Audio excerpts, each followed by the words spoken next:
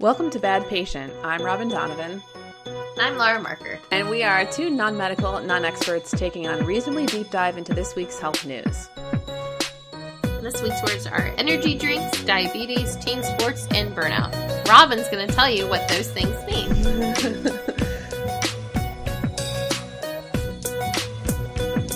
What are we going to learn this week, Robin?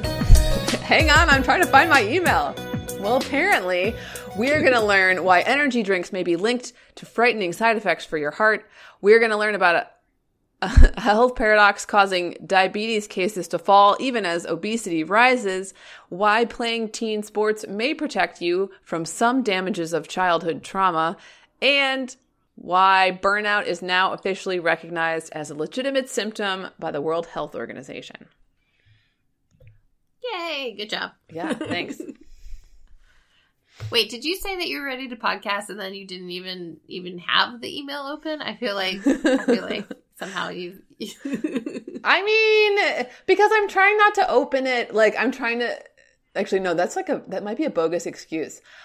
What I want to tell you, what I want to be true is that I was waiting to open the email until the moment we start recording so that it can be 100% a surprise to me.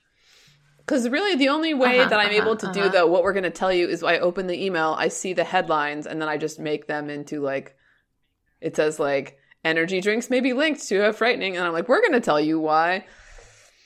Oh my gosh. Too much backstory. What's our first story, Laura? So our first story comes from marketwatch.com, and it's energy drinks may be linked to a frightening side effect that could affect for your heart. So this is looking at a study, an American Heart Association study found that drinking 32 ounces in an hour increased the risk of electrical disturbances within the heart. So 32 ounces, which is typically like 2 cans of like Monster or 3 cans of Red Bull, in under an hour spiked electrical disturbance in the heart for as long as 4 hours after the drinks were consumed, according to a small study published in the Journal of American Heart Association. So it looked at 34 healthy volunteers between the ages of 18 and 40 that were randomly assigned 32 ounces. So either placebo or commercially available but unidentified caffeine drinks. So they made it so the beverages were swallowed within 60 minutes period, but no faster than 1 16-ounce serving per 30 minutes. So it wasn't just like chugging 2 of them back to back. And it had a significant increase on like the heart that can lead to Electrical imbalances? Heart arrhythmias. Yeah. Okay. Yeah. Increased blood pressure can lead to heart failure, stroke, aneurysms, which can be damaging to arteries in the heart. So it's obviously a very small study, but it's very concerning. Surprise, surprise. Energy drinks might not be this healthiest thing for you.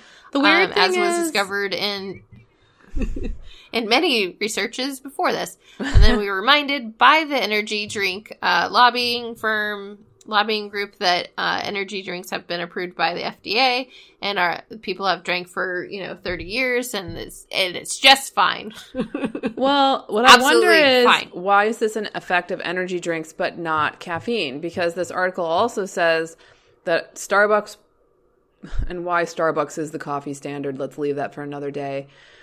So a Starbucks 16-ounce coffee is 330 milligrams of caffeine, whereas the energy drinks were like 304 to 320 milligrams of caffeine per 32 ounces, meaning they had a little less than half of the amount of caffeine of a coffee per ounce, right? So, so you can't, it's not just the caffeine, right? That's what I'm taking away from this. Like, so then I'm like, well, what else is in the energy drink? Because there's some wonky stuff, right? Right. Shock, yeah, like you say, shock of shocks. Coca-Cola is like, it's great, it's fine. Okay, so the article says it's the combination of stimulants and sweeteners that appears to be problematic rather than caffeine or sugar alone.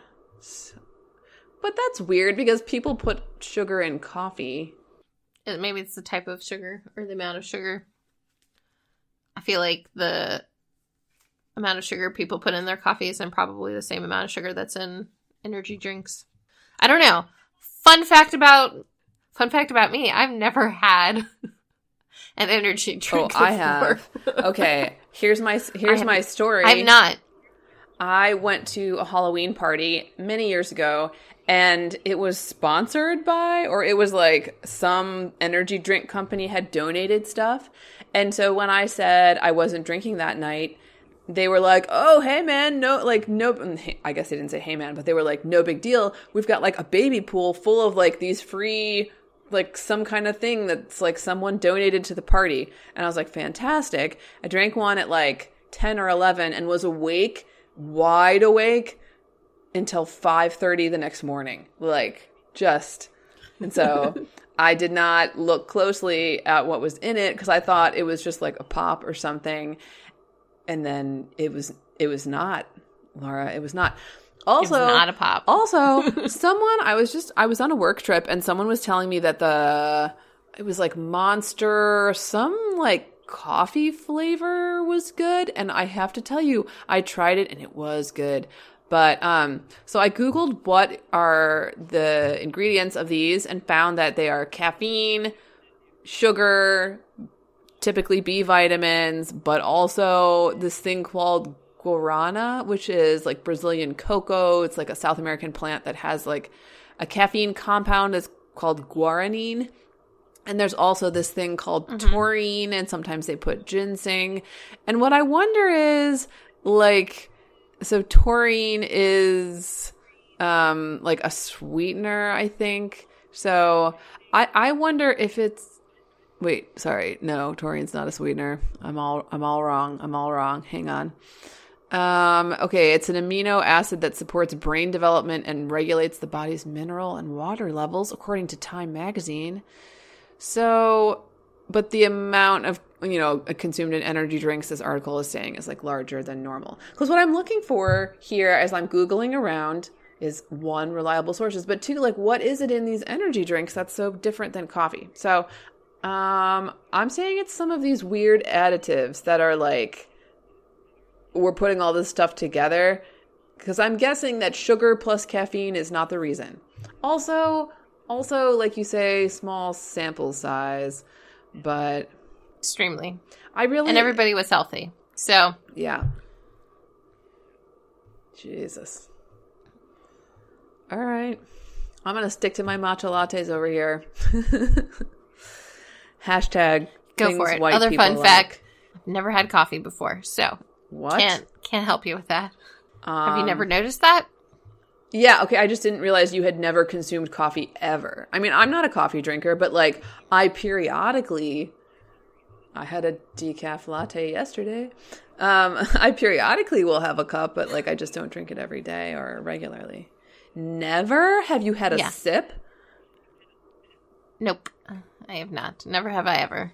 Well, I don't know what to do now. I feel like we need to move on to our next story. I feel very judged. I don't know what to say. Like, Laura, this is like if I told you, like, I've never used a bar of soap before. And you'd be like, you never touched one? And I'd be like, nope, I've seen them. It's like, just like, can you just like, okay. All right. I mean, it's just like, you don't have to be a coffee drinker. I'm not a coffee drinker. It doesn't matter. But it's like, I'm going to need you to have a sip, like, of a good coffee. Although, I also think coffee is an acquired taste. I need to marinate in my shock. So you're going to need to move on to the next story, and I'm going to have to keep processing this. Our next story comes from CNBC, and it's Health Paradox. New U.S. diabetes cases fall as obesity rises. So this is looking at the number of new diabetes cases among U.S. adults has been falling, although they're not really sure why. So it's down to about 1.3 million in 2017, down from 1.7 million in 2009. The available numbers for 2018 are not available yet. So there's been a decline in the past, but they're not necessarily celebrating it because they're not sure what is driving this these trends. But the diabetes is a disease in which the sugar builds up in the blood. This is most common form is tied to obesity. So even though more people are overweight and obese in the United States, they're not exhibiting diabetes and they're not getting diabetes, which is good, I guess, for some point. But they're not sure what is causing that. So part of their thoughts process is that it may be caused because doctors are catching like pre-diabetes more and like being more preventative that way.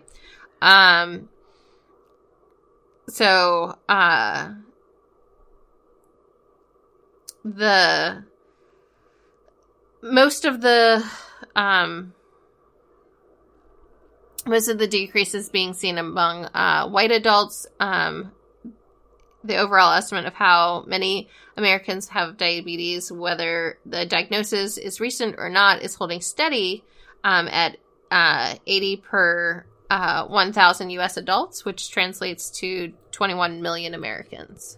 So that's pretty high. New cases are down, but once you have it, then you're no longer in the new. So lots of people still have it.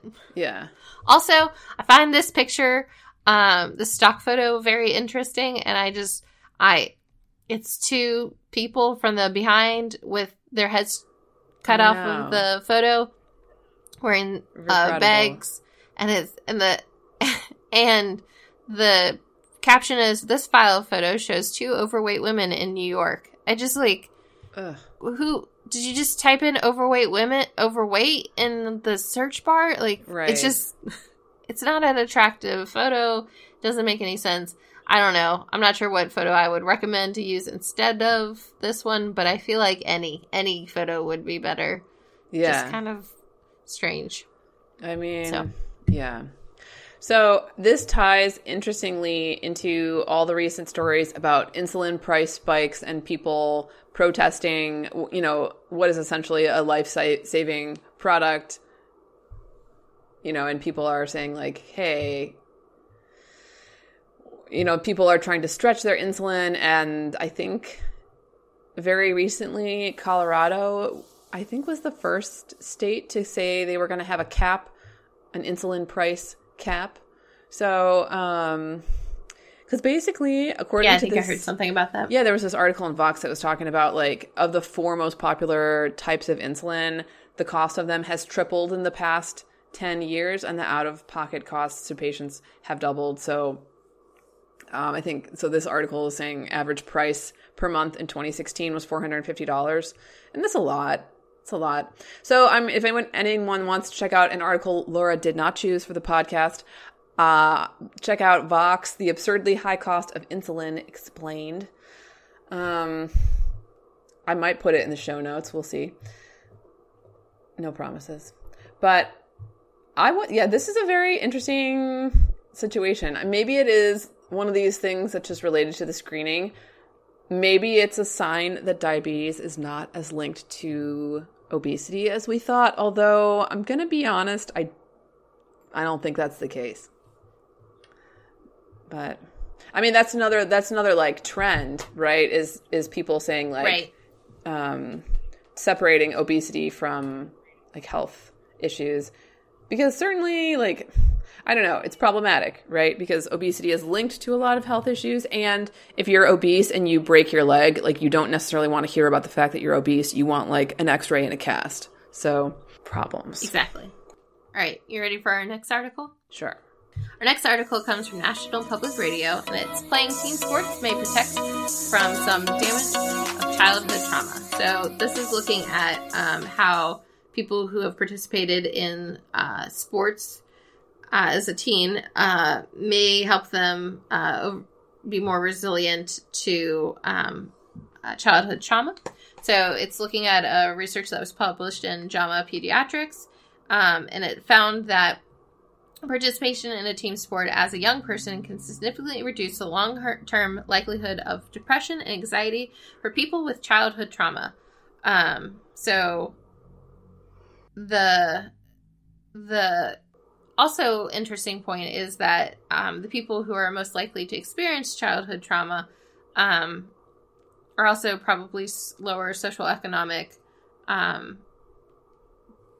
tiered people, and those are the people who are less likely to be able to afford to participate in team sports. So what you're saying is, socioeconomic status is a predictor of health outcomes, which I feel like could have been the title of the podcast if it was snappier. we should have just titled this "Eat Right and Exercise." Because hey, Laura, is exercise going to be beneficial to our health? Is that what this is showing? Absolutely. Oh my gosh. More research is required. More research needed. So earlier research has shown that traumatic events in childhood, called adverse childhood experience, or ACE, ACE, can contribute to social and physical problems throughout life, from obesity to chronic depression. About 50% of the people with at least one ACE are the more likely you are to have long-term health effects. So they looked at teens who participate in team sports and found that they were more likely to be resilient and less likely to receive diagnosis of depression or anxiety. They also looked at people who participate in other activities like theater or art and those types of things. And while the research didn't show that correlation, it doesn't mean that there's not that correlation. So they think the researchers is hypothesizing that something about the team working together helps build that resiliency. So more research is required to see if that's what it is. But so the call is to include greater access for children to have access to sports that way. Yeah. And, sometimes I feel that instead of doing a physical education class, we should just tell kids that they have to do a sport and then make all the sports available. Because, I don't know, I guess PE is good in a way, but sometimes I remember that my PE program was not great and did not. If anything, it's like something I've had to overcome in becoming active as an adult, is like experiences that I had that were just like neutral at best to like, I guess remember like feeling really self-conscious, or like they would be teaching us these skills, but there was like no way to practice them at home. And so I would feel like, well, why can't I do this volleyball trick? I guess I'll just show up tomorrow and try again. And yeah, I remember feeling kind of self-conscious, but my experience of sport as an adult has been very, self-esteem promoting. And so I think part of this is... That's because you're a badass. Pretty sure that's the technical term. Yeah, actually, question or like situation I meant to share is that I'm a little nervous today because maybe I'm going to go do a swim race in a couple hours. Maybe. I definitely, it's free, and so I didn't have to like sign up in advance, I hope. And I didn't tell anyone I was going to do it. I clicked that I was interested in it on Facebook, and then I just I was like very nervous about it, feeling kind of nervous about it. Do you like how I backed away from that? I'm very nervous. I'm kind of nervous. I may possibly, but yeah, it's one of those things where I feel like you have to overcome the initial feeling of like, why am I doing this? So. Okay, so why would you not do it? Because you and I have talked about this a lot recently. It's going to be, I don't know, 45 minutes to an hour to get there because of traffic. And so I'm like, well, I could easily just do this on my own. Okay, totally. Okay. A UPS person just came to the door, looked through the window, saw me, then knocked. Looked at me through the window and like walked away. Yeah, he probably knows that this is where bad patient comes from. And he's like, oh, I'm sure that look was, are you podcasting? And my look back was, I am. Thank you for the delivery. So point being, if I'm a little nervous today, it's because I'm kind of a little scared of throwing myself in the, like, I throw myself in the water all the time, but it's like anxiety provoking to, like, races are nerve-wracking for me. And some people love racing and they go and do it all the time. And for me, I think, like, well, it's expensive, and it's good experience, but yeah, it's just like, it's always like a hurdle to get over. It doesn't feel natural to me. So, and then I get done and I feel like someone who could be overcoming adverse childhood experiences / trauma through my activity. So I'm feeling great. Another fun fact that readers should know is you can take an ACE quiz. I'm going to try to link to that in the show notes too. And you can find out what your score means, but I think we should tell people what ACEs are. So I'm sure you know some, Laura. What do you think of when you think of them? Like physical abuse? Yeah. I don't know. Like death of a parent, death of a family member? I think, I found a couple. You were right. Physical abuse, emotional abuse, neglect, caregiver mental illness is a big one, and household violence. So the weird thing is those are linked to not just poor academic achievement, but also diabetes, also heart disease, also, less surprisingly, substance abuse. So it's an argument against the bootstrap mentality about how people are successful, right? Because it's hard to pull yourself up by your bootstraps when you're not wearing boots. Absolutely. So, Laura, does this article make you want to, go hiking more? That's not a team sport. I thought it was a teen sport, not a team sport. Team sport that you do as a teen. Oh. It has to be team? Listen, you can hike with another person. That's not a team. That's doing a dance class or an art class or acting. It's not a team. Okay. Listen. All right. I'm gonna need you to... I did nature all last weekend. I was naturing the shit out of shit. All right. It was me, nature, saw a waterfall with a dam. It was pretty. Ooh. It was pretty. Oh. Things happened. I'm surprised you didn't Instagram that, because a waterfall I have found very Instagrammable. I didn't have my phone with me because I was in nature, damn it. Oh, man. All right, you ready for our last article? Yes, ma'am. So it comes from Science Alert, and it's burnout. This is now a legitimate syndrome according to the WHO. Here are the symptoms. So, workplace burnout has become such a serious health issue in modern age is that it's being reclassified by the World Health Organization. It's being listed not as a medical condition, but as an occupational syndrome. So there was some bad reporting initially saying that it was a medical condition. They're not saying that. Okay. But it creates some new changes. So previously it was initially explained as a state of vital exhaustion, and it's now fleshed that out more. It is a syndrome due solely to the chronic workplace stress and should not be applied to describe experiences in other areas of life. Oh, so burnout is just from work? Occupational burnout, yeah. So here's what it feels like. It's feelings of energy depletion or exhaustion, increased mental distance from one's job, or feelings of negativism and cynicism related to one's job, and reduced professional efficacy.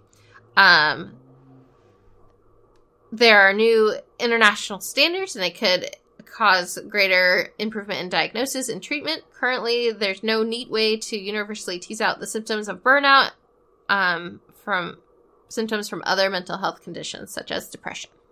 Okay.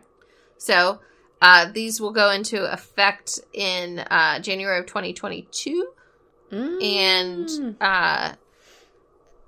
A UK survey, for instance, found that nearly 30% of human resource directors thought burnout was widespread in their organizations. And a recent report in Harvard declared that physician burnout is a public health crisis, potentially costing the economy $4.6 billion a year. Wow. So, like, that's what I was thinking of, like, with burnout. It is, like, with doctors, we're creating a system that requires so many machines and paperwork and all those different things. They feel like they're not able to connect deeply with their patients. And so it's creating more burnout for doctors because they didn't become doctors in order to fill out paperwork, you know? So yeah. Well, and I think when we consider... is a real thing. And it can also cause people to leave occupations, and also with teachers and that kind of stuff, right? Yeah, so. And you're starting to hear about physician suicide in the news more, and medical students complaining about abusive behavior. There was already a huge thing about people complaining that their mental health needs were not met in medical school, or they weren't able to meet basic mental health needs, whether or not they had a mental health issue. So this is something that we've been hearing about for a long time. I have mixed feelings about physician burnout just because I'm someone who had some negative experiences in the medical world, but...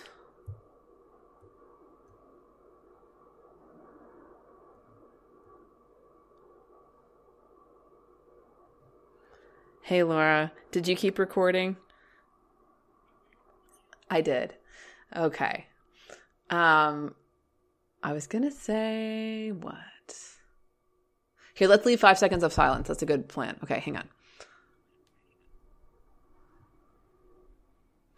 So physician burnout is something that I think is very real and that I've personally kind of struggled with for a hot second because I've had some difficult interactions with medical professionals that influenced how comfortable I felt in those settings. And so it's, you know, something that sometimes has been a little harder for me to like drum up a ton of empathy about. But at the same time, I realize that sometimes people who are behaving in an abusive way were themselves people who experienced abuse. Right? In the same way as the traumatized child can become someone who has a higher incident rate of substance abuse, young people who enter medical school and are just crushed, you know, psychologically by that, or just not supported, then they, you know, that's how we get wounded healers, essentially. Mm-hmm. Yep. So hopefully this will encourage more research and find more and better ways to get people help and prevent and overcome burnout. Yeah, so. And interesting to know that the ICD-11 is coming out in January 2022. Yes. So, good stuff. All right. What's your current medical fascination? Well, I have been looking a little bit into the health consequences of eating organic versus non-organic food because I was trying to figure out, you know, and solidify for myself why I eat organic when I can or when does it make sense. You know, so I found that, which I already knew, that there's not necessarily a nutritional difference. So an organic orange and a non-organic orange, as far as we can tell, are nutritionally about the same. And there's not necessarily like protective benefits in terms of avoiding bacteria and problems that there can be with food. I don't know the exact rates, but anecdotally, I've heard them about both. So it seems like the benefit then is avoiding consuming pesticides that are used in food. So to some extent, organic farmers still use certain products to prevent certain insects and things, but organic produce as a whole has a lower amount of ingestible pesticide in it. And so that is the difference. So the reason that we can still sell things with higher and lower levels are that they tested pesticides on animals and they established that they were safe. And then, you know, governmental agencies set like limits essentially to say what is safe. Standards. Yes. Yeah. So the problem is that And I think this is why, because I was honestly looking to see, like, does this make sense? Should I keep doing this? Because I've been challenged on this point recently. So I know I was looking into it. And I think I'm still going to go for it. For dairy products and meat, I need to do a little more research on meat. But my understanding on meat is that organic animals have more, like, different, like, grazing standards, and they have to be given a little more room, and that they're given antibiotics less. They're only given them when they're, like, sick. And so then that's something I'd really like to avoid is like antibiotic laced food products. And then the pesticide piece, right. I think, yeah, okay, like we set what we consider like an acceptable level, but we know from so many other studies that animal testing and human testing, the results can be completely different, and it's not necessarily fine. And so I think, to me, if I can limit that pesticide exposure, I will.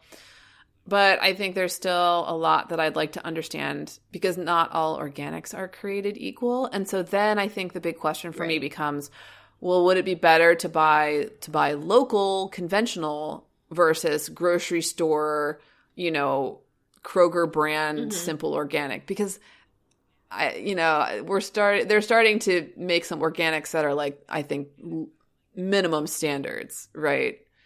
Whereas I think the roots of the whole organic food movement were small farms and all this stuff. So as organic goes corporate, it will be interesting to see how the quality of that food is. But it's a really complicated issue.